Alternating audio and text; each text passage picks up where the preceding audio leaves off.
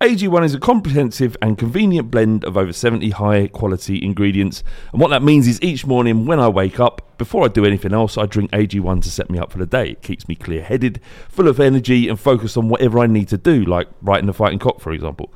One scoop, once a day, before breakfast, and that's it. I've actually found that I've not been needing coffee in the morning to get me started. I've still been drinking coffee because I love coffee, but it's not because it's like a necessity to do so. AG1 is made out of the highest quality ingredients subject to the strictest manufacturing standards. AG1 is NSF certified for sport, and this process involves exhaustive testing and verification that every serving of AG1 is exactly what you see on the label. If you want to take ownership of your health, try AG1 and get a free 1-year supply of vitamin D and 5 free AG1 travel packs with your first purchase. Go to drinkag1.com/thefightingcock. That's drinkag1.com/thefightingcock to get started and to help the podcast. Thank you very much. Have a great day and enjoy the show. When you need mealtime inspiration, it's worth shopping Kroger, where you'll find over 30,000 mouth-watering choices that excite your inner foodie. And no matter what tasty choice you make, you'll enjoy our everyday low prices, plus extra ways to save, like digital coupons worth over $600 each week. You can also save up to $1 off per gallon at the pump with fuel points. More savings and more inspiring flavors make shopping Kroger worth it every time. Kroger, fresh for everyone. Fuel restrictions apply. Another day is here, and you're ready for it. What to wear? Check. Breakfast, lunch, and dinner? Check. Planning for what's next and how to save for it? That's where Bank of America can help. For your financial to-dos, Bank of America has experts ready to help get you closer to your goals. Get started at one of our local financial centers or 24/7 in our mobile banking app. Find a location near you at bankofamerica.com/talktous. What would you like the power to do? Mobile banking requires downloading the app and is only available for select devices. Message and data rates may apply. Bank of America N.A., member FDIC. This podcast is part of the Sports Social Podcast Network. This podcast is part of the Sports Social Podcast Network. This podcast is part of the Sports Social Podcast Network. Geico asks, how would you love a chance to save some money on insurance? Of course you would. And when it comes to great rates on insurance, Geico can help. Like with insurance for your car, truck, motorcycle, boat, and RV. Even help with homeowners or renters coverage. Plus, add an easy-to-use mobile app, available 24-hour roadside assistance, and more, and Geico is an easy choice. Switch today and see all the ways you could save. It's easy. Simply go to geico.com or contact your local agent today. This podcast is part of the Sports Social Podcast Network. This podcast is part of the Sports Social Podcast Network. Geico asks, how would you love a chance to save some money on insurance? Of course you would. And when it comes to great rates on insurance, Geico can help. Like with insurance for your car, truck, motorcycle, boat, and RV. Even help with homeowners or renters coverage. Plus, add an easy-to-use mobile app, available 24-hour roadside assistance, and more, and Geico is an easy choice. Switch today and see all the ways you could save. It's easy. Simply go to geico.com or contact your local agent today. This podcast is part of the Sports Social Podcast Network. This podcast is part of the Sports Social Podcast Network. This podcast is part of the Sports Social Podcast Network. Geico asks, how would you love a chance to save some money on insurance? Of course you would. And when it comes to great rates on insurance, Geico can help. Like with insurance for your car, truck, motorcycle, boat, and RV. Even help with homeowners or renters coverage. Plus, add an easy-to-use mobile app, available 24-hour roadside assistance, and more, and Geico is an easy choice. Switch today and see all the ways you could save. It's easy. Simply go to geico.com or contact your local agent today. This podcast is part of the Sports Social Podcast Network. This podcast is part of the Sports Social Podcast Network. This podcast is part of the Sports Social Podcast Network.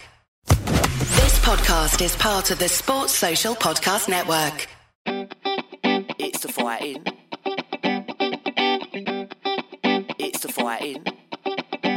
Cock. It's the fighting. It's the fighting. Cock. Come on, Tottenham. Hello and welcome to episode 58, season 11 of the Fighting Cock podcast, and Tottenham are back, baby. We're bloody back. We're back in a big bloody way. We're going to probably win. Can we still win the league? I think we can still win the league. And if we can win the league, if there's a mathematical chance that Tottenham Hotspur win the league, then we can do it under Antonio Conte, who is no longer mad. Like his press conference after the game was quite reserved, I thought, funnily enough. And boring, if anything, yeah. We've got Spooky on the line, and we've got Cal as well. How are you doing, boys? Yeah, good, mate. Anything to report? Oh, in life? In general? Yeah. What's the most exciting thing that's happened to you this week? I'm rewatching Buffy the Vampire Slayer from season 1 with my daughter, and that's a wonderful thing. Great. Is there any episode of Buffy the Vampire Slayer that's better than slapping Leeds United 4-0? Because they're not the darlings of football. They're not everyone's second team. They are dirty Leeds, and Tottenham Hotspur came to town and served up a wallop, didn't they, Cal? They did. They did serve up a wallop, and actually, we were talking. You just said there what was the most exciting thing that happened in the last week for you, and mine was slapping you up on UFC 4 on the PlayStation. So I guess that's where these kind of parallel is two kind of really dirty franchises got smashed to bits. You didn't know, did you? I beat you. Well, yes, you won more fights, but the last fight we had, I won. So respect the lineage. I'm the lineal champion.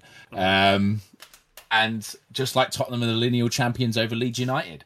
And there's nothing like an away win, is there? It's nice to hear as much as we love hearing the roar of White Hart Lane, and people always talk about the mask goal and Kane, and I caught a couple of stray clumps that day, and that's the only time I've ever been hit in the face because I've never lost a fight. But I'm in a weird mood today. It's something about an away day, and I've not been in an away day in a long, long time. The last one was Arsenal in the League Cup when we won 2-0, and so that long ago. And it's just something about an away day, hearing all the new songs, you're seeing all the new songs on the socials, and about Kulusevski and Bantancor, yeah. Yeah, man, it's good to slap them up, and really, really pleased, particularly for Sessegnon and Doherty. But yeah, really good day. Yeah, we're definitely going to come on to both those players. We're going to come on to Harry Kane's performance again. Is this the best form that he's been in so far at Spurs or in his footballing career? I mean, it's got to be up there to some degree. Obviously, we've got to talk about Harry Kane and Son breaking the record and how happy they were to be together. Harry Kane nearly destroyed that for the record. That could have been all gone if you'd have left for that conglomerate that Manchester City had become. And there's other bits about like Kulusevski's performance just a lot of good things to talk about. There's a couple of iffy things we need to chat through as well. But before we do it, I wanted to say, Spooky, does this current run of form remind you at all of the glory years of Martin Jol? Because we could be absolutely brilliant and then get done, and then the next game brilliant again. And a lot of comments I've had over the last week or so is like, this is really no one wants to lose, but there's a certain comfort of familiarity about getting done and then beating. And not even before Martin Jol. Do you know what I mean? It's like, I don't want this to continue. I want us to win every game, and I want us to finish top 4. But this does feel so familiar. It's interesting. It's an interesting comparison. I mean, it's difficult when you look at Tottenham. Obviously, we're really self-critical, and often we won't give credit to the opposition, and we'll say, well, we lost because this player did this and this player did that, and it was lack of concentration. But that's what football's about, right? You make mistakes, and the opposing side punish you, and we do have mistakes in us still. Martin Jol kind of inherited a team that wasn't his. Do you know what I mean? He kind of found himself in a position and then had to take control and try and sort of guide them in the right direction. And Conte arguably is doing the same thing with his lot. I think we do have mistakes in us, but when we click, we're really good. And you can't look at a team with the likes of Son and Kane and say this team can't win a game of football. Even against if we don't play that well. Yeah, we proved it. And we are, for all the talk about mentality, that when we do play certain teams, like the Man City game, the Liverpool game, I know it's probably the only two examples that we can give at the minute, we kind of turn up for it. So there is that frequency that we can tune into and compete. But obviously, it's doing it against the Leeds Uniteds, the Wolves, the Southamptons, the Burnleys, and one win out of those games kind of tells you that there's still a lot to be done. But that's obvious. I mean, 20-odd games, 21, 22 games that he's had. Conte, it's not really his team. He's not had a pre-season. You're going to win most of the games. There's a lot of games we should have definitely not been beaten in. But yeah, I mean, this is probably where the frustration stems from. Why Conte's tearing his hair out because he doesn't understand what he's got himself involved in. He doesn't understand this is Tottenham, right? This is what we do. Nothing makes sense with our football club. That's what he's probably. He's emotional. Definitely. He's emotional in its own right. Right? He's emotional anyway. He's always been that way. He's been that kind of player and that kind of manager. We saw it at Chelsea and Inter Milan and Juve back in the day. He's always emotional, and it's a beautiful thing to see. But Spurs are too much for him. It's too much for him. Well, his reaction is like Spurs Twitter levels of like overreaction. And I really love to see it, but it's almost like sometimes you've got to be the guy at the table who takes control, and that's what worries me, man.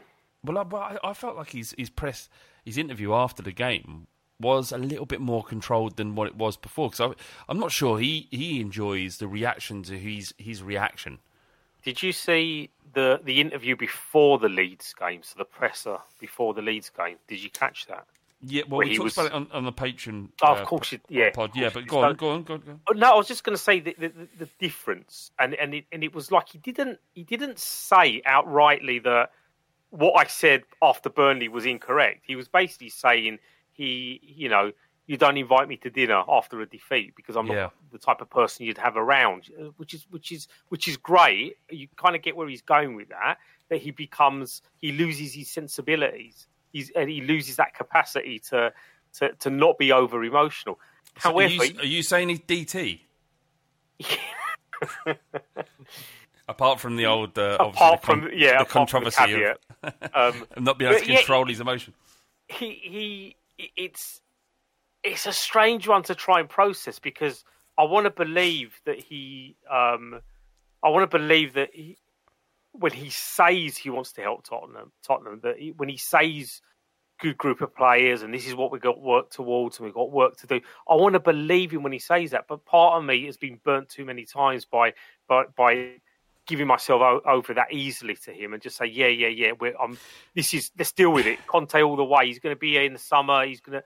Because to me, it does sound in those moments like he's just had enough, that it's not for him. This job simply isn't the type of job that he has the patience. Let me jump in there just a second because I remember we was having this conversation before the Leeds game, and I was on board with you going like Conte needs to control his emotions because he's making this more difficult following Spurs than he needs to.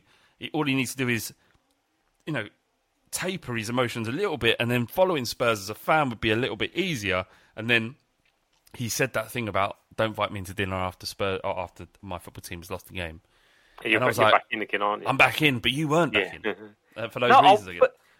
It's not. Look, it's a contradiction, right? Because I'm often someone who says with football, heart on your sleeve, go fully in, and if you get burnt, fuck it, it's football. You get up and you go again.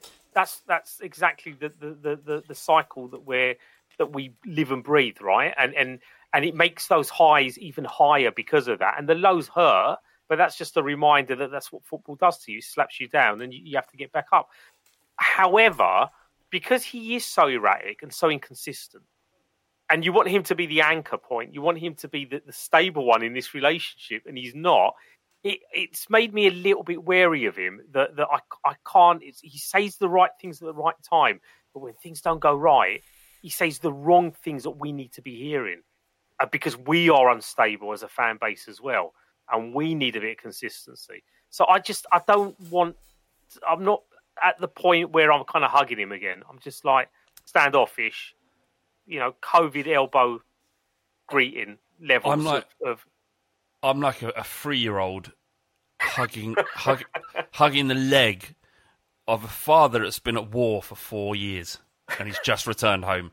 That's what I'm back. Fine. That's That's exactly all right, man. I want to feel like that as well. I do want to feel like that. You will. I think it's all right. I feel like that there may have been lessons learned. I'm not sure. Yeah, I think that's fine. Like, I'm with it. I feel like he's like that dad that went for the pack of cigarettes 3 years ago and has only just come back. Daddy, you're back. Like, no, I love it. And I think really we're talking about... Yeah, you're back. You stink of cum. Yeah, you stink of cum, and you don't have cigarettes. You could have brought me a fucking chomp or something. Like, come on, like.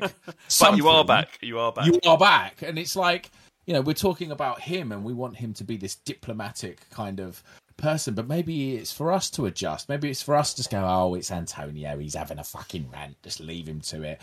And him. If he was, if he was locked up right now, like DT, he wouldn't worry about dropping the soap.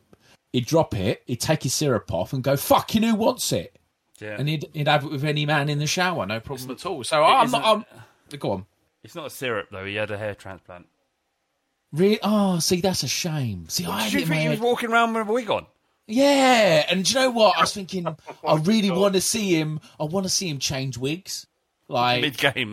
Yeah, like match the away kit. Change the juju. Yeah, like, this wig's not doing it anymore. Put a new syrup on, and man, that's ruined my whole day. I love that if it came out with like short back and sides. That'd be quality. But yeah, like it does feel like, despite the fact, and I felt like this even after losing to Burnley, that the worry about Conte was that he was going to walk. And if the worry is about him walking, it means that we want him to stay. Everybody wants him in. Everyone wants him to stay. It's just worried about his explosive temperament after a defeat that would mean that he might make some rash decision. Like he might. I imagine him walking up to Daniel Levy's office at Hotspur Way or where it is, the training ground, and him just coming in, and Daniel Levy's sitting down there, and he's tapping away. He's working out how to, fit more seats into the stadium. And Antonio Conte just leans. He just goes. He comes into his office. He just puts his shoulder on the door frame. He looks down at the floor and just goes. And Daniel's like, "What's up, Antonio?" And I just don't think I can do this anymore. That's the worry that sort of scenario might happen. There was definitely damage limitation, wasn't there, after that kind of outbreak, because there was no social media, there was nothing on Instagram, there's no interviews with Conte. He then said he had a conversation with Levy, after that game, and it was probably him just calming down and probably shared a drink or whatever else, and then Levy probably said to him, "Just you're not going anywhere, mate. We just love you. Get on with what you're doing." Not only do we love you, we are going to give you every player you want in the summer. That's what you'd hope. That's what you'd hope to hear. Pray for it. Let's go back to the game because Leeds. We knew that Leeds were going to attack us, and we knew that we had, pound for pound, everything we needed to beat Leeds.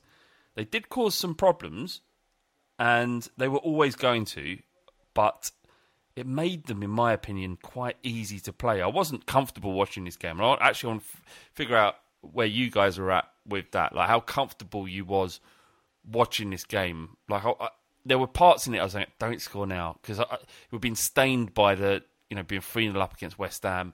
I went as far back to I think early 2000s when we were 3-0 up against Manchester United and they beat us 5-3, and then we were 3-0 up against Man City, and with a player down to 10 men they beat us 4-3. You're not Spurs. If you've witnessed those results and lived through them, you're not Tottenham if you don't think that 3-0 isn't a guarantee that we're going to win this game. I think we all was a little bit nervous, especially going 3-0 up in the first half. So how comfortable was you, Spook, watching it?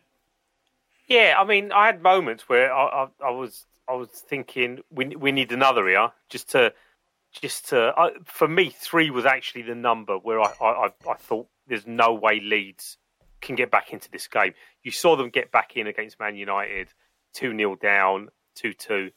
Obviously, they end up losing, I think 4-2 in that game. So in this game, I thought 3 and it's done, because they will still, they've got high work rate high energy. They still come at you. They still create chances. But with us, there's always a chance that we'll score again. And to be fair, we could have had 10. How many could we have had? We could have had a ridiculous amount, mate. It could have been. It was unreal, wasn't it? The amount of times we were getting that. And I know people were like bigging up Bielsa, but like you can't do that. Can't defend. I don't know what his defensive strategy is. Just in terms of awareness and placement. I don't get it. I don't understand why. Do you know why people love him? It's because he plays great football, but will never achieve a single thing really, and hasn't in his career. Like his reputation doesn't. It doesn't warrant. No, the amount of trophies he's won and success that he's had doesn't warrant the reputation he has if you're thinking about how effective his football is. It's great. Yeah. As a neutral, it's fantastic. As an opponent fan, it's fantastic. You can appreciate what Leeds have done. You can appreciate what other clubs that have done that he's managed.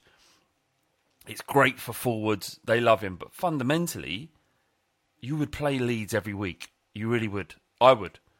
I'd play Leeds every week because I know 8 times out of 10, we are scoring 3 goals. So it's just, while you have to commend the fact that Leeds do still attack, sometimes you have to be a little bit more pragmatic. This is it. They haven't got that in between. They haven't got that. We killed them. We killed them because of it. We killed them. Absolutely killed them. That's probably why everyone loves him, because you know your team's got a good chance of beating them if you keep your shit together at the back. And we kind of did and we didn't. I mean, like you said earlier, we did offer them the opportunity to have a shot on goal, and they came close a few times. But that's football, isn't it? Sometimes you score, sometimes you don't. And with Leeds, they had nothing but to pick the ball up from the back of their net. Plus, they were chasing as well. So there's one thing being Leeds and being an attacking outfit and really kind of going for a game. But when you're 3-0 down, you have to open up. And you're going to get chances if you do it, but you're also going to concede them. And we saw when we scored the 4th that's what happened. Lloris nearly threw the ball into his own net, even though he was like 40 yards away from his own goal. Cal, at that moment, I don't want to know what you're thinking. Good. We were thinking the same thing. It was so funny. Like, we're 3-0 up, and like you, Flav, and I always say it, you're not proper Spurs if you're not shitting yourself at 3-0 up. Even in the 60th, 70th minute, you are not proper Spurs unless you are bricking it at that point. Fuck, please don't blow this. Please don't blow this. Like, and when he came out and he dived at his feet, was it Jack Harrison? He dived at his feet. With his hand. With his hand. Like, it was like he was in the penalty area. What was he doing, man? What was he doing? Do you understand? Like, if the ball had touched his hand, he would have been sent off instantly.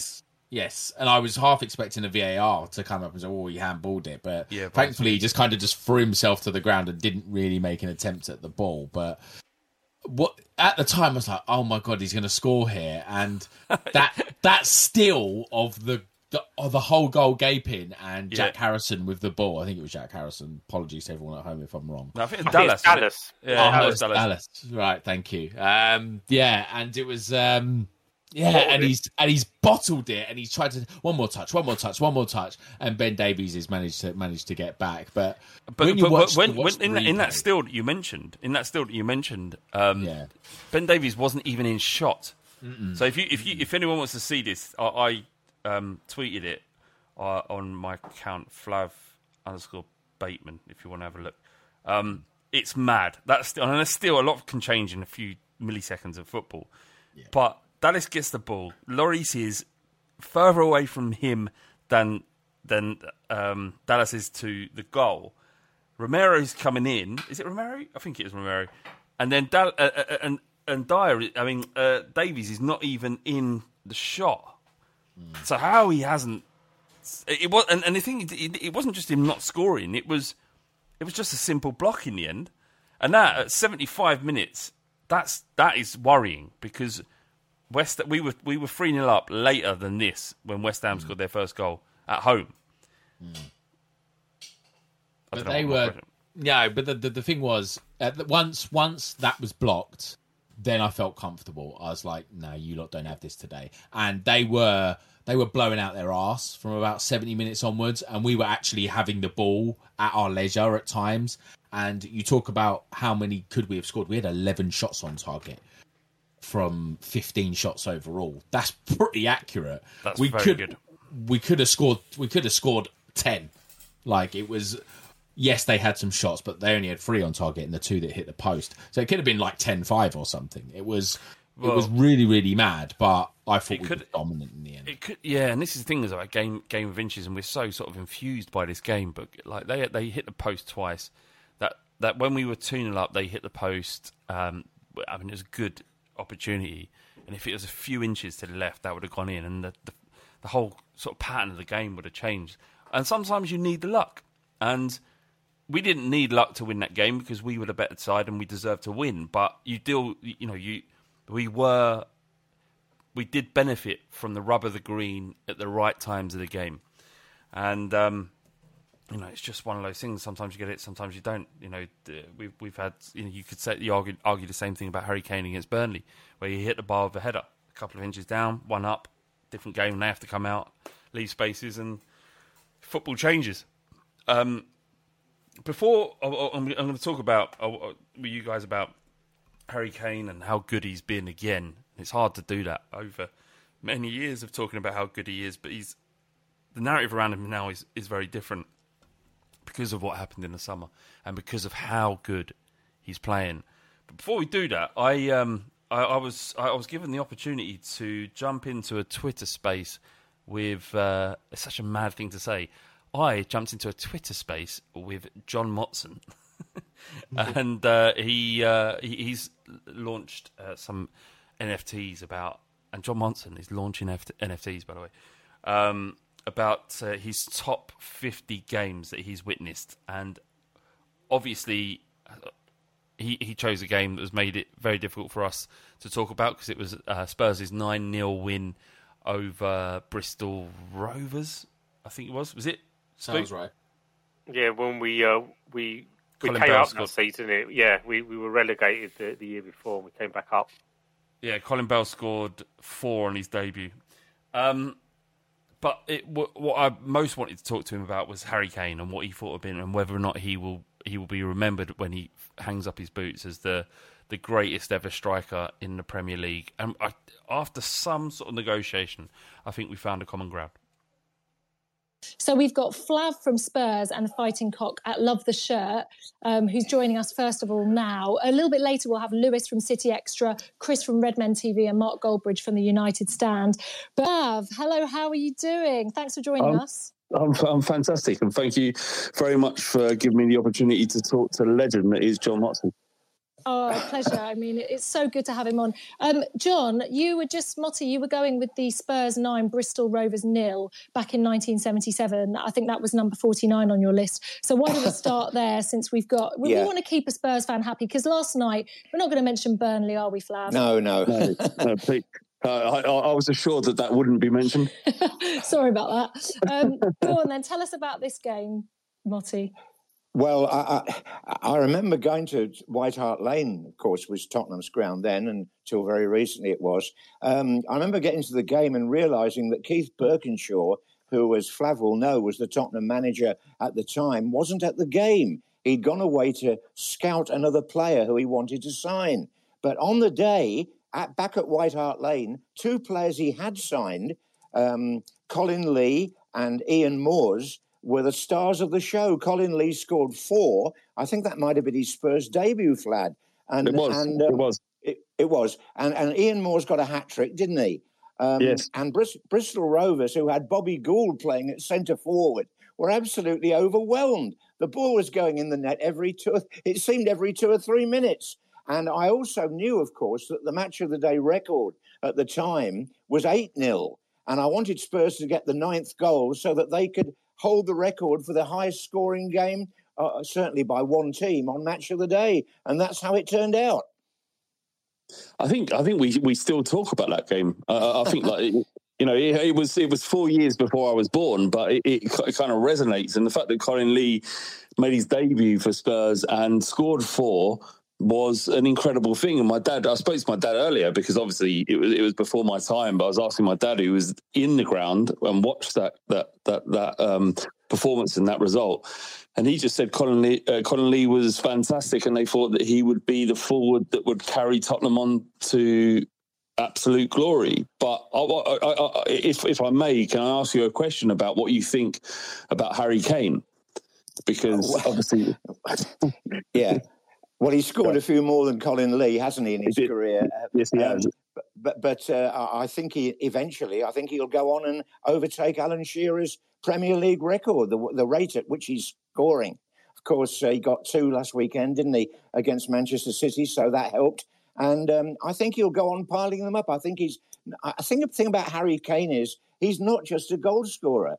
Because in the Tottenham system, as you will well know, he's also been responsible for a lot of assists, hasn't he? And I think he and Son have broken the record for the most goals made by two players for each other. Indeed. I just want to ask you, do you think that he will go on to be the greatest ever striker in the Premier League? If he beats Shearer's record, is that undeniable? Absolutely. If he beats Shearer's record, he is the most outstanding goal scorer of the Premier League era. And, of course, there was a lot of football played before the Premier League. And your dad will remember Jimmy Greaves scoring all sorts of marvellous hat-tricks and goals for Tottenham.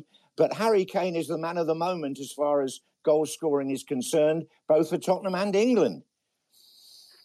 So, some of my rival fans, who you may speak to later on, will suggest that Harry Kane maybe not be the best striker in the Premier League era because he hasn't won anything.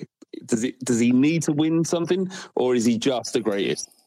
Now, it would help if he was to win a trophy or two, wouldn't it? It would help Spurs in general, wouldn't it, if they could start winning cups and things like that, which they haven't done for quite some years. But no, I think what we're looking at with Harry Kane is just a lad who really worked hard at his game early in his career. People seem to forget that he was on loan at 3 or 4 clubs before he really broke through at Tottenham. Yeah, agreed. I think what we're getting to here, Marty, is that Harry Kane is probably better than Shearer, better than Henry, and probably is the greatest striker that we'll ever witness in the Premier League. I think we're agreeing on this. Well, Flav, you're obviously a dyed-in-the-wool Spurs fan, so I'm not going to argue with you at the moment. But he's still got some way to go to catch Shearer. So let's not call him the greatest yet, but certainly every chance that he will be. Yes, fair enough. Flav, just before you go, how nostalgic do you feel about White Hart Lane? I was lucky to be there on your last ever match, and there was fireworks and there were tears as well.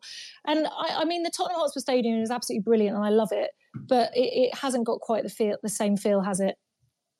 Oh God, you're gonna make me cry. Sorry. I miss the old place so much. And anybody who follows Spurs and who's lucky enough to be a match day going fan, to visit the old stadium and to have an experience of things that it isn't just about the football. It's about all the memories you create with your family and your friends, and intrinsic or entrenched in the bricks and mortar of that old stadium is all the memories that we had as Spurs fans. So I love that Daniel Levy did an incredible thing building that new stadium. He really, really did. But there's nothing he could do to replace what we had before. And I really wish that I could sort of go back and sit in the old White Hart Lane once again, but I can't. And I just hold on to the memories that we've had there. And it's all good. It's just having a massive shift in a stadium such as we have had and West Ham have had. It's hard to replicate. It really, really is. No, I can imagine. Flav, thanks so much for joining us, and let's do this again soon. Cheers. I don't know. I thought you did say Colin Bell. Did I say Colin Bell? What? It was Colin Lee, Bell wasn't it? City. Yeah, it's Colin Bell. Yeah. My bad. Bell was City. Yeah, he's like City. Yeah. Legend. So as we've hit record for the second part of this podcast, and then as I'm so professional in my unprofessionalism, I got the name wrong of Colin Lee. I say Colin Bell. I don't know where that came from. But there you go. Hope you enjoyed that conversation with Motti. Still plugging away. He's a bit of an icon, isn't it? So it was lovely. It was a really great opportunity to sit down and speak to him. And he's releasing his top 10 this week apparently. So go and check that out. Let's move on to Kane. First of all, before we go on to them two breaking a record, which is amazing in itself. Is this the best form you've ever seen Kane in a Spurs, just in his career? Obviously at Spurs. Spook. What did you? Is it better? I don't know if it's. I think it's an evolution, but the guy just doesn't stop. Like it's just in terms of, you kind of expect him to stop scoring, right? Because he loses that ability to do that, right? But he hasn't lost that ability. He's had, the guy went to Disneyland and fucked things up at the start of the season, and obviously mentally and the rest of it has meant that he's not been on fire in front of goal this year. But what he's doing, if anything, is prolonging his career by dropping deeper, and he's playing Hoddle-esque balls from deep, threading in unparalleled passing. Like he is. I mean, I jokingly said he's our best ever striker. He'll end up being our best ever midfielder at this rate because he's just the quality that he possesses on the ball. Is just fucking amazing. It's unbelievable. It's unbelievable. And those moments are as thrilling and just in terms of like the respect that you have for a footballer when he does a certain bit of skill, whatever else. But with Kane, obviously, it's him finishing the ball and the ball smacking the back of the net. But when he's assisting the way that he does and finding those balls, it's still a thing of beauty, right? Whether it's an assist or whether it's just a pass that comes to nothing, because you do stop and look at him and think, when are you just going to be shit? When are you just going to be average? So it doesn't matter if we sell you to City. But the guy is relentless. Best form. I mean, last year it scored the most goals and got the most assists. Right. He's had seasons where he's smashed, again, golden boots. The rest of it, you can argue that's his best form. But he's a different type of player now. And like I said, it's just the evolution of the guy. It's just the intelligence and the ability to still be able to produce the football with his feet. He's not going to age the way that I thought he might. I thought maybe his ankles and the rest of his bones will just become brittle and useless. But I hope he never fucking leaves Tottenham. The way he's pulling in these performances. And we were all so angry with him at the first part of the season. Forgive him now, I think. Yes, I was going to ask Cal. Are we? This is that part is done and we accept it and we just forget about it now because he's brilliant again. Yeah, I think we have to, because I think we have to now. He's our player. You can see he's back in terms of his mentality, in terms of playing for Tottenham. You can see the desires there to play for Tottenham. And then if in the summer he goes, "Oh fuck you, I want to go again," then we'll get mad again. Then, but for now, I think he seems like he's all in with us, so we have to be all in with him. And you talk about how good he is, how good he's been. I think last season was a brilliant season for him. He scored 41 goals in 17-18. He's not near that rate at the minute, but I think the hamstring injury actually changed him. I think he's more economical with his movement. I think you watch him, he doesn't close down centre-backs as much or close down a goalkeeper as much. He just kind of plods along. But when he gets the ball, he kind of glides past players now, and he can play amazing passes with both feet. His vision is something else, and he's a brilliant finisher. He just looks the complete player, and he looks and I thought it was actually a travesty that he didn't win Player of the Year last year, or even get close to winning Player of the Year. I understand we finished 7th, but if you're the top goal scorer and you're the top assister in the 7th best team in the country, you should be you should be within the fucking running for the Player of the Year. It's a lot easier if you've got like 10 other world-class players around you, and Jose Mourinho isn't your manager. Do you know what I mean? It's you're right. You're absolutely right, and he's just unreal. It's just unreal. And if Manchester City or any club, and there's like rumours in the press that Harry Kane will be available this year because he has 2 years left on his contract.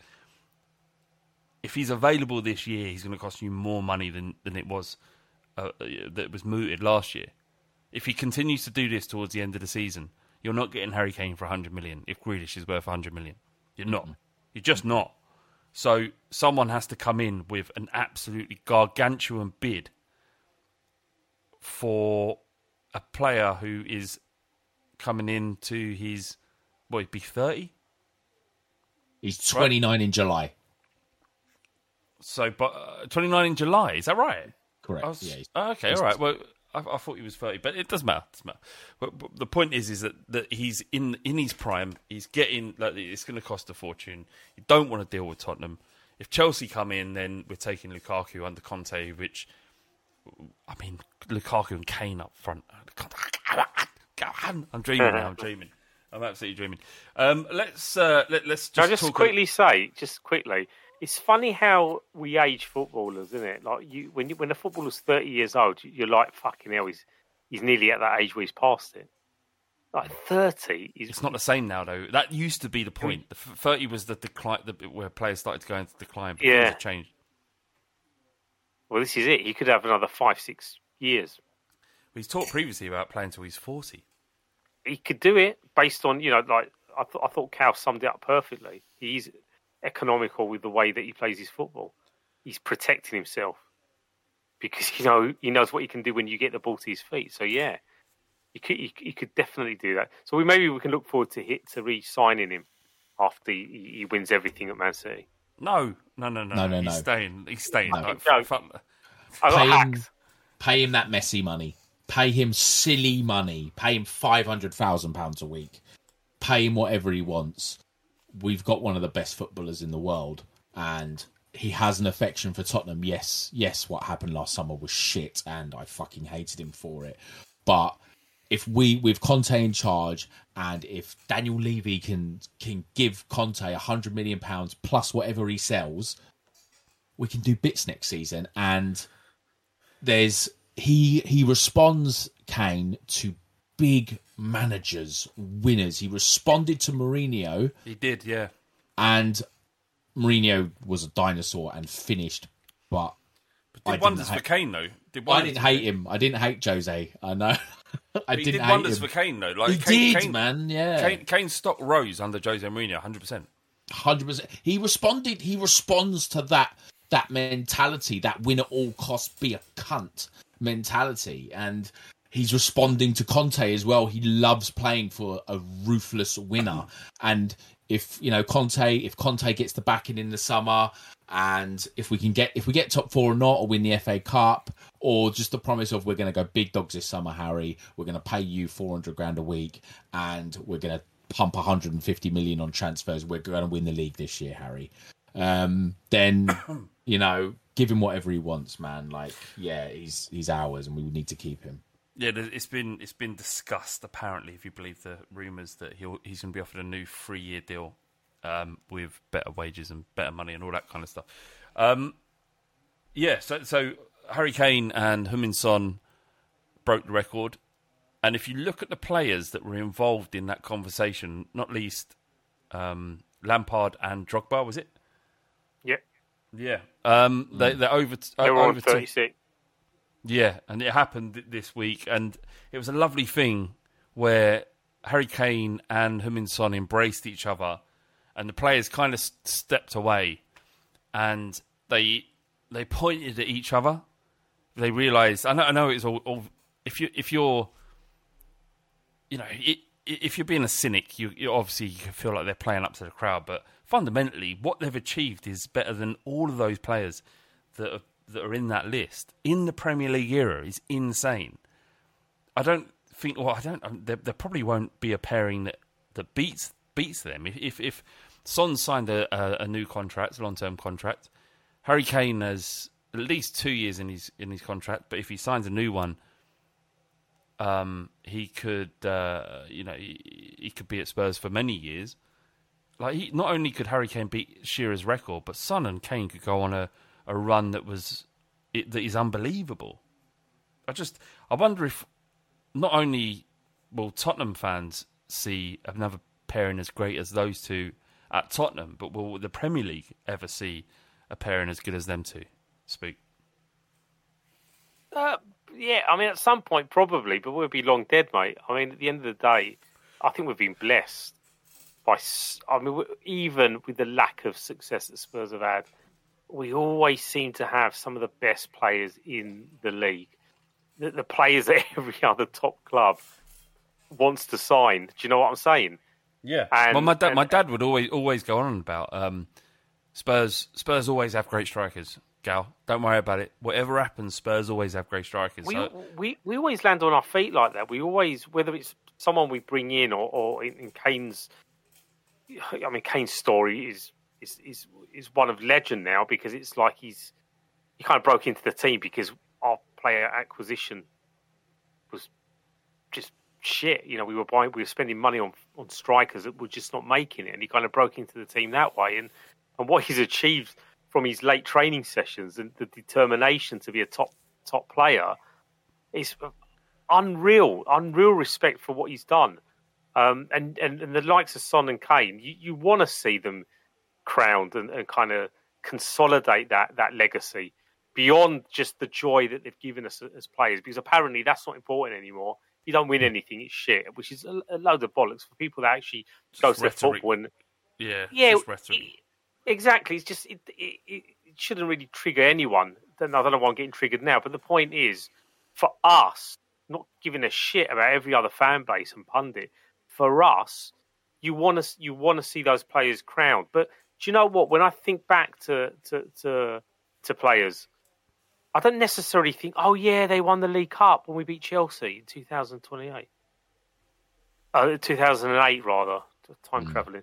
I remember that game. Obviously, I was there. Lovely to dick Chelsea in the final. Woodgate, the rest of it. But you know, it's King and Robbie Keane. When you do think back to the moment where they're holding silverware, it's great, but it doesn't define them. It doesn't define Deadly King for me that day. It's just a great memory. Yeah, we wouldn't feel great less, to win a cup. We wouldn't feel any less about Robbie Keane or Ledley King if they hadn't won the Worthington Cup, or whatever it was. Yeah, exactly. It was Carling Cup. I got the ticket up on the fucking wall. I mean, that's you're looking at it, isn't it? Yeah, I just turned around to have a look at the ticket. The battered ticket looks like a Dead Sea Scroll. So fucking old. But yeah, we want to feel that moment, that crowning moment, crowning glory, where they win something together at Spurs, because you never ever forget the smile on their faces. Do you know what I mean? And that just be another grand memory to add to it. But what they've achieved as players is just, it's mind blowing. Especially for a team like you said, who we do finish seventh. We do have our occasional blips. And the thing is they know how important it is, and how important it is as a Spurs fan as well, don't they, Cal? Yeah, I think they do, and I think that's why you hear the players talk about it so much, about winning a trophy, because I think they want to do it for the club and the supporters as much as themselves, and they know how good they are, and they know how good they've been, and I think we'd all love to see, particularly Kane and Son and Hugo Lloris lift a trophy for this club, because the football they've played and the things they've given us, they deserve that. Not because, it will shut up LFC 27 on fucking Twitter. Who gives a shit, about these faceless gorms that have never been to a game. It doesn't mean anything, but it will mean something for them, and we want it for them, and they want it for us. I want to see Kane and Son lift the trophy because they deserve to, and I think they would love to see that for us as well. And you think about, we've obviously been talking about Harry Kane and how good he's been playing, but think about Heung-min Son, this player who we signed from Bayer Leverkusen. Didn't do great in his first season. There was talk about him leaving, but you could see he was suited to the league because he's so direct. And players like that that are direct usually do work well in the Premier League. It's unbelievable. When you just mentioned that, Cal, that we signed this player, it was big. It was relatively big money back then. I think we paid £22 million for him. Yeah, about that. Yeah. Yeah, and that wasn't insignificant. We're talking 8 years ago now. No, is it maybe not that long, but it's. I don't know how many seasons he's played with us now. It just feels like he's been here forever. But he was in that first season. I remember he was out injured for a long time. And he had an issue about a tendon on the bottom of his foot, where at the time it was reported that this could be like a significant injury and career defining, and he won't have the burst of pace that he had previously because of this tendon issue.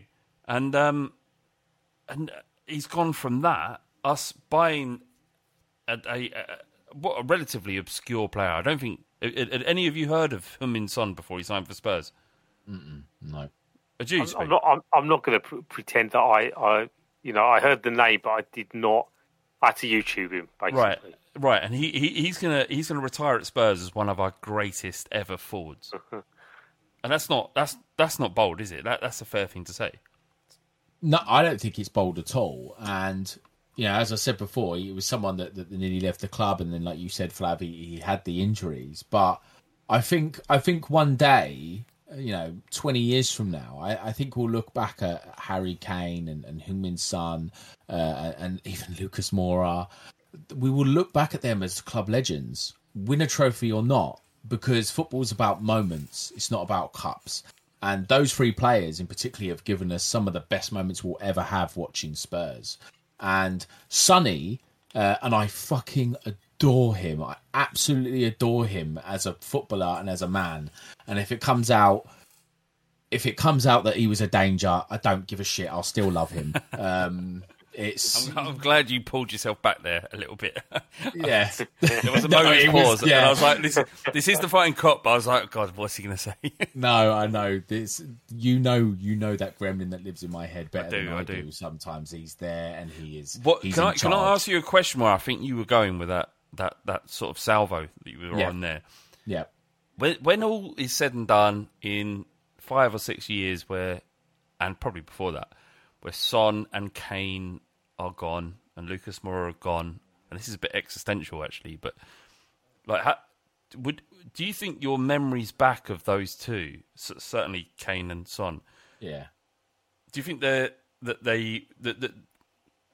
you'll more fondly remember Son or Kane? Probably Son. For different reasons though, isn't it? It's not. Yeah, it's like I right now I love them both, and throughout my time I love them both, but Son, I think it's just his little face. It is his face. That's what it comes down to. It's his face. His beautiful little fucking happy face. Little face, and at a time where you could argue we were at a low point, a very low point. We were in the Conference League. We'd just sacked Jose Mourinho. We'd just lost the League Cup final. We'd hired Nuno. He signs a new contract. And not only does he sign a new contract, while Harry Kane, whether you like it or not, whether he was either getting himself fit after the Euros or having a sulk, it's up to you what one you believe, he kind of carried us. Yeah. And he was the leader that we needed. It wasn't Kane. It wasn't Hugo. It was Heung-min Son. It was Heung-min Son, and he signs a new contract at Tottenham to stay at Tottenham, even though we were playing in a fucking Conference League. So I think that's why. He didn't hedge his bets. He didn't go, I'll wait until next summer. I've still got a couple more years. He goes, no, I love Tottenham. I want to stay at Tottenham. So and the irony of this is that there's no player that's had more clutch moments than Lucas Moura. Like compared to Kane's been consistently brilliant. Son's been absolutely brilliant. But Lucas Moura has turned up in times of absolute desperation and delivered. I know he's not on those levels, but he needs to be remembered properly. The thing is, you can say the same about Ricky Villa, because there's a lot of revisionist history with him, because he wasn't consistent, but he had possibly one of the most iconic moments in our history, in that cup final against Man City, and that's all he did. I mean, he didn't. He scored some other goals as well that should be remembered.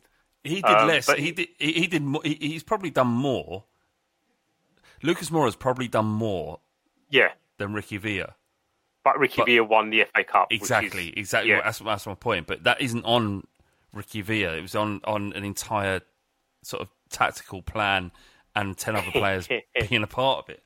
Whereas Lucas Moura single-handedly, well, not single. That's the thing; it's the same thing. But yeah, no, I get your point. Like if we didn't win, but Lucas Moura did the same, if not more, than Ricky Villa did. The thing is, football isn't just about.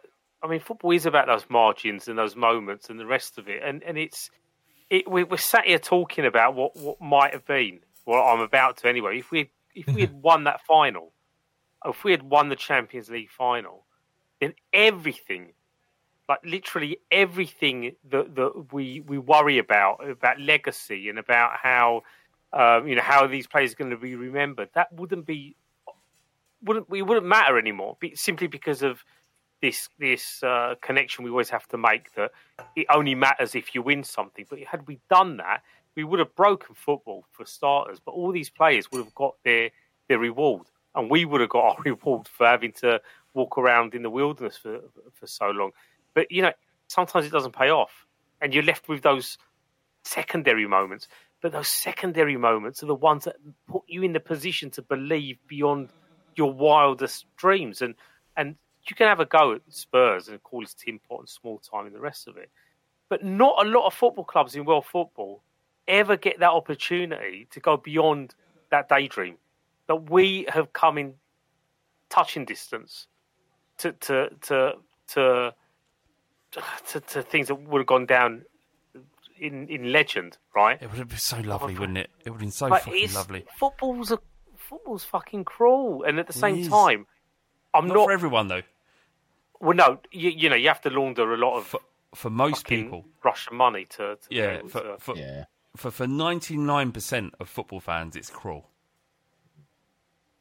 And we just happen, I guess, arguably, it's worse for us because there's this expectancy because of who we are, and arguably people go, why are Tottenham flirting with the Super League? Why are Tottenham in the top 10 biggest clubs in world football? Because we fucking are, because we've got a loyal fan base and we've got loads of money, we've got a massive stadium and massive support, and we're always in amongst it.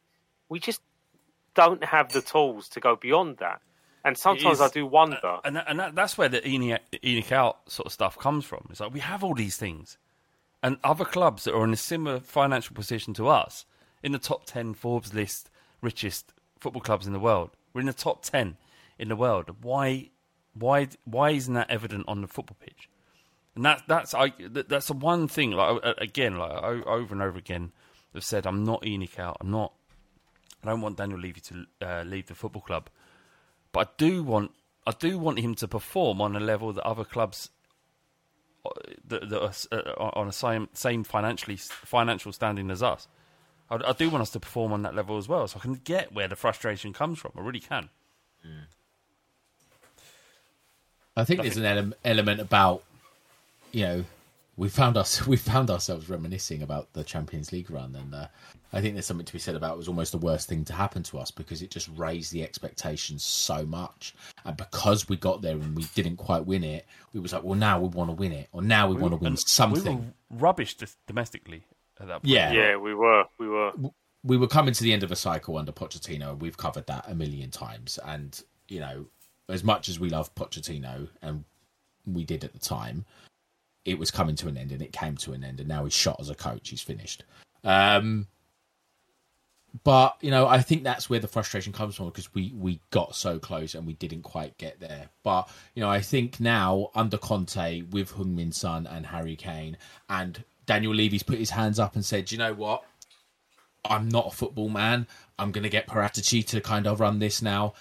And he's made the right moves. And I do believe that this summer we're going to go big dogs. And we might not win the title, but I think next season... That doesn't matter. Yeah, I think next season we might win something, we might not. But I think we're going to have a lot of big moments over the next couple of years. I agree with you. I think the Phoenix is starting to rise again. It's fronting up, isn't it, man? We want to know the club are doing everything in their power to challenge. And then it's with the gods. Like, that's why we were so, again, to bang on about the Poch team. That's why we were all together and binded together, players, the club, the supporters, because we were pushing in the right direction. And I guess the point I was making earlier was it's the journey part of it, those steps that you make, is the bit that gives you the experience. And then if you're lucky, you get the payoff at the end of it and you lift the cup. And that's we haven't had the money shot, basically. We've had all the build up and then nothing at the end. And in these moments, we do everything right. You can't say we don't, just in terms of what the players are doing, rather, we do everything right. What Son and Kane have given us and the rest of them are iconic moments, are stuff of legend. It's just that we don't finish the job, and we don't finish the job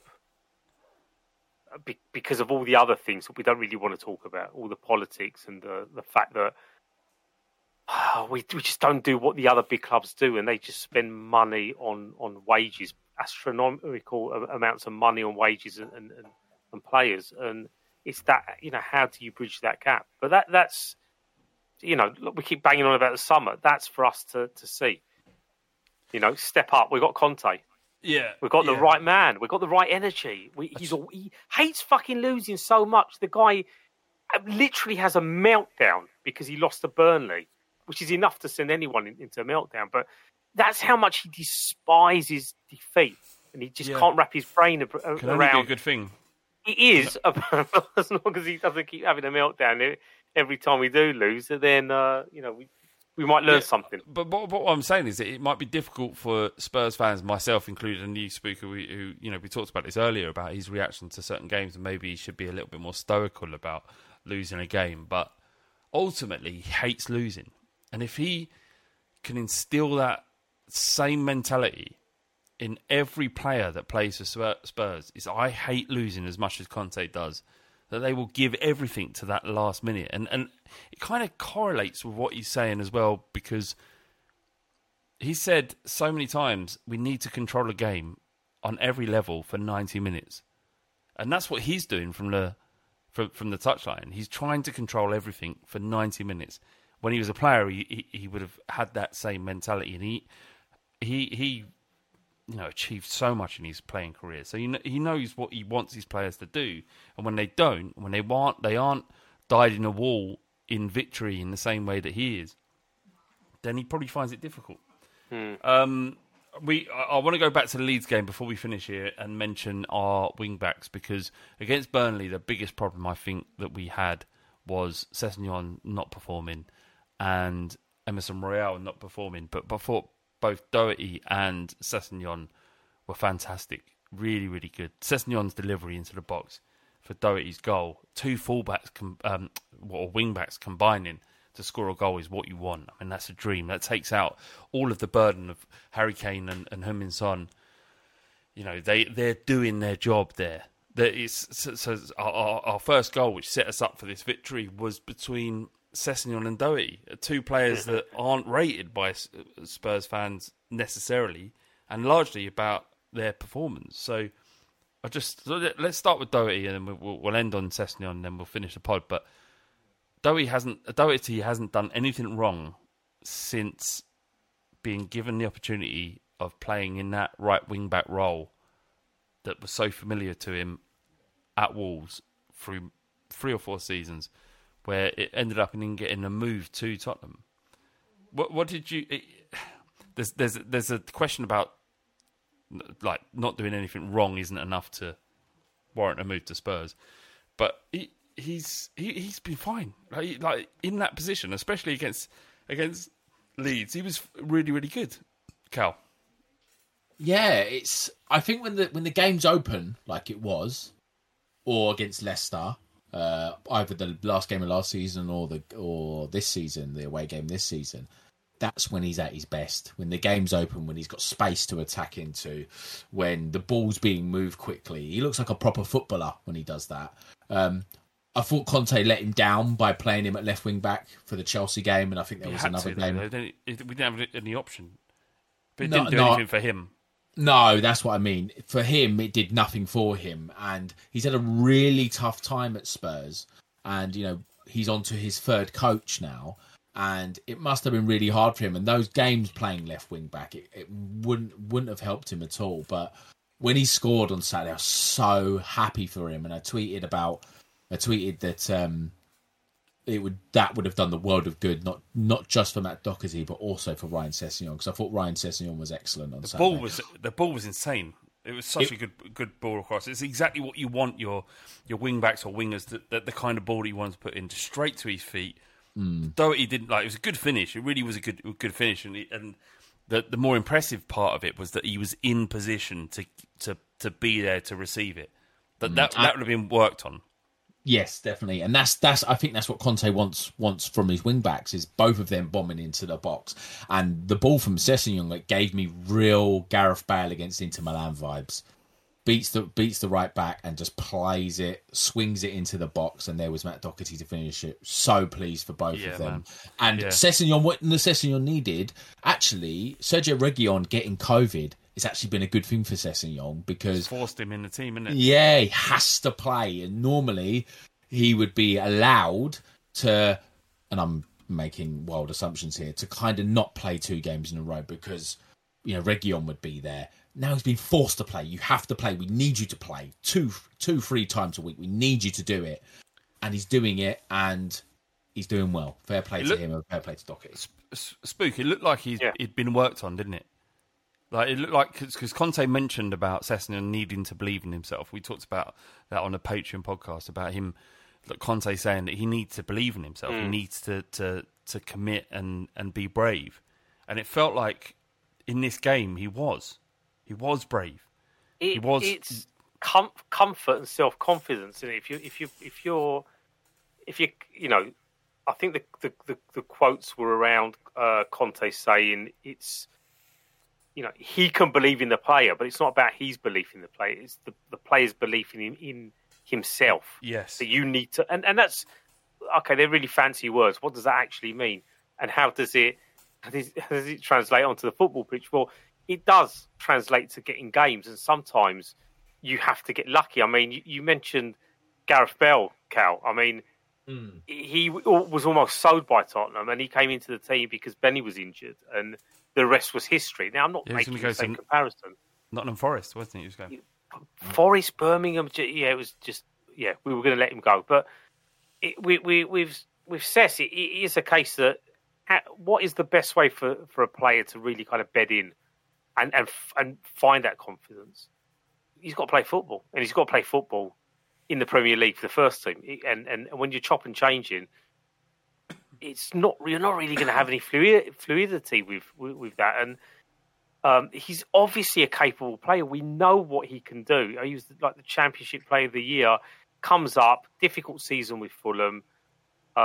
We bring him to Spurs, and like most of the players that we've ended up signing in the last few years, completely mismanaged them because we're buying players that don't fit the system, don't fit the coach, and they're out on loan, and it's just, people stop rating them at that point.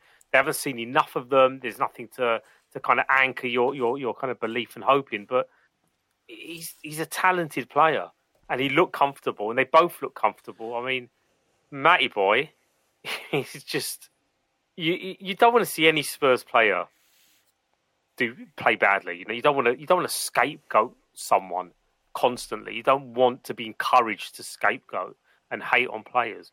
But if they're played in a position that isn't to their advantage, it doesn't maximise their strengths and doesn't minimise their weaknesses, then you're going to see the very worst of them. You're going to see an erratic mess. And there's been games earlier in the season when he's had the ball and you can see he doesn't know what to do with it because he's having to think too much. But position suited him.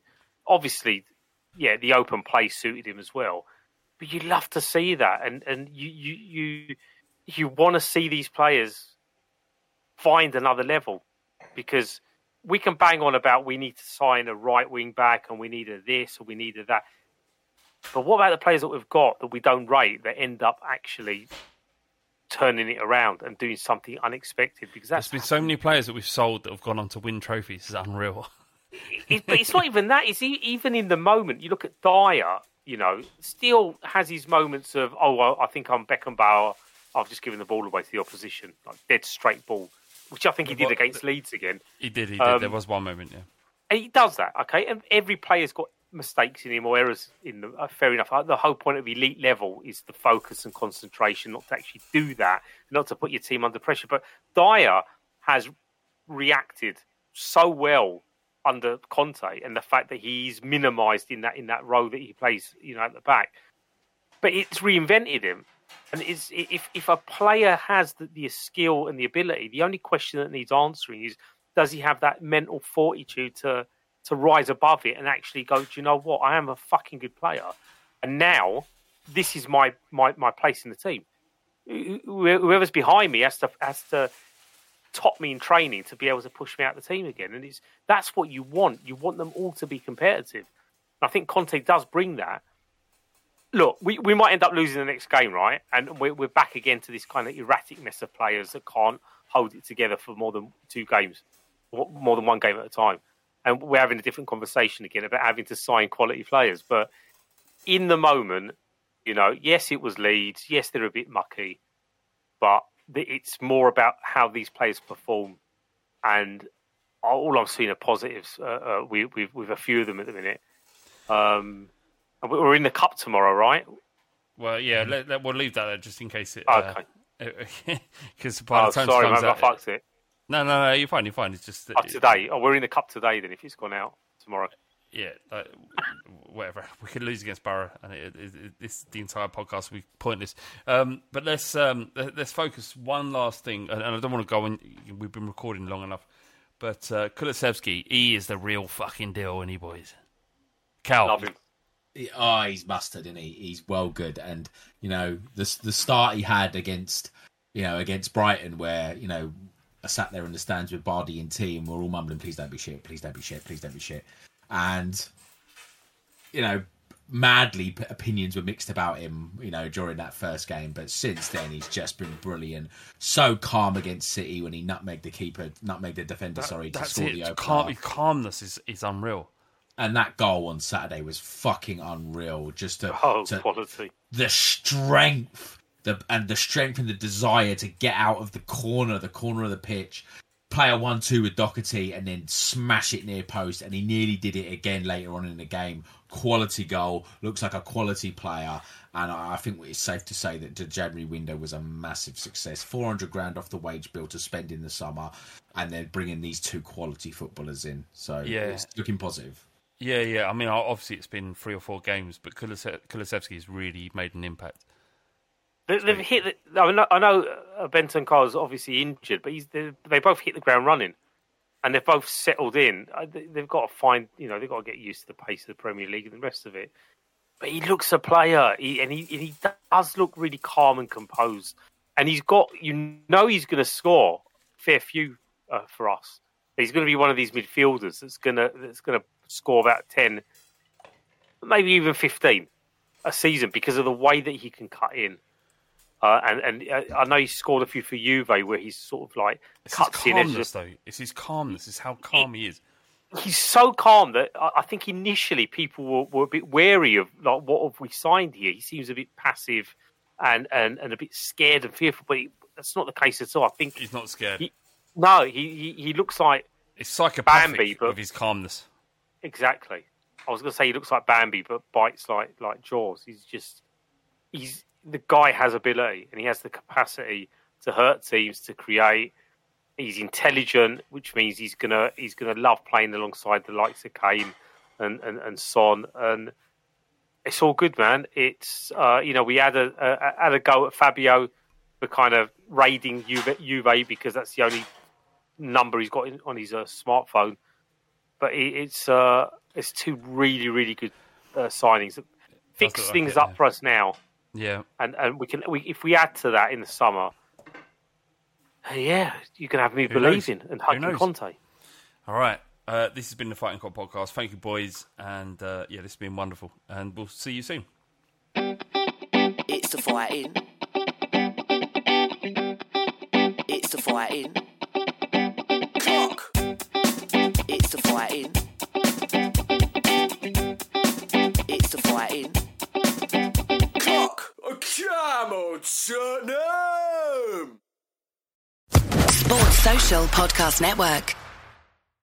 Sports Social Podcast Network. Geico asks, how would you love a chance to save some money on insurance? Of course you would. And when it comes to great rates on insurance, Geico can help. Like with insurance for your car, truck, motorcycle, boat, and RV. Even help with homeowners or renters coverage. Plus, add an easy-to-use mobile app, available 24-hour roadside assistance, and more, and Geico is an easy choice. Switch today and see all the ways you could save. It's easy. Simply go to geico.com or contact your local agent today. Sports Social Podcast Network. Sports Social Podcast Network. Sports Social Podcast Network. Sports Social Podcast Network. Sports Social Podcast Network. Sports Social Podcast Network. Sports Social Podcast Network. Sports Social Podcast Network. Sports Social Podcast Network. Sports Social Podcast Network. Sports Social Podcast Network. It's time for today's Lucky Land horoscope with Victoria Cash. Life's gotten mundane, so shake up the daily routine and be adventurous with a trip to Lucky Land. You know what they say, your chance to win starts with a spin. So go to LuckyLandSlots.com to play over 100 social casino-style games for free for your chance to redeem some serious prizes. Get lucky today at LuckyLandSlots.com. Available to players in the U.S., excluding Washington and Michigan. No purchase necessary. VGW Group. Void where prohibited by law. 18+. Terms and conditions apply.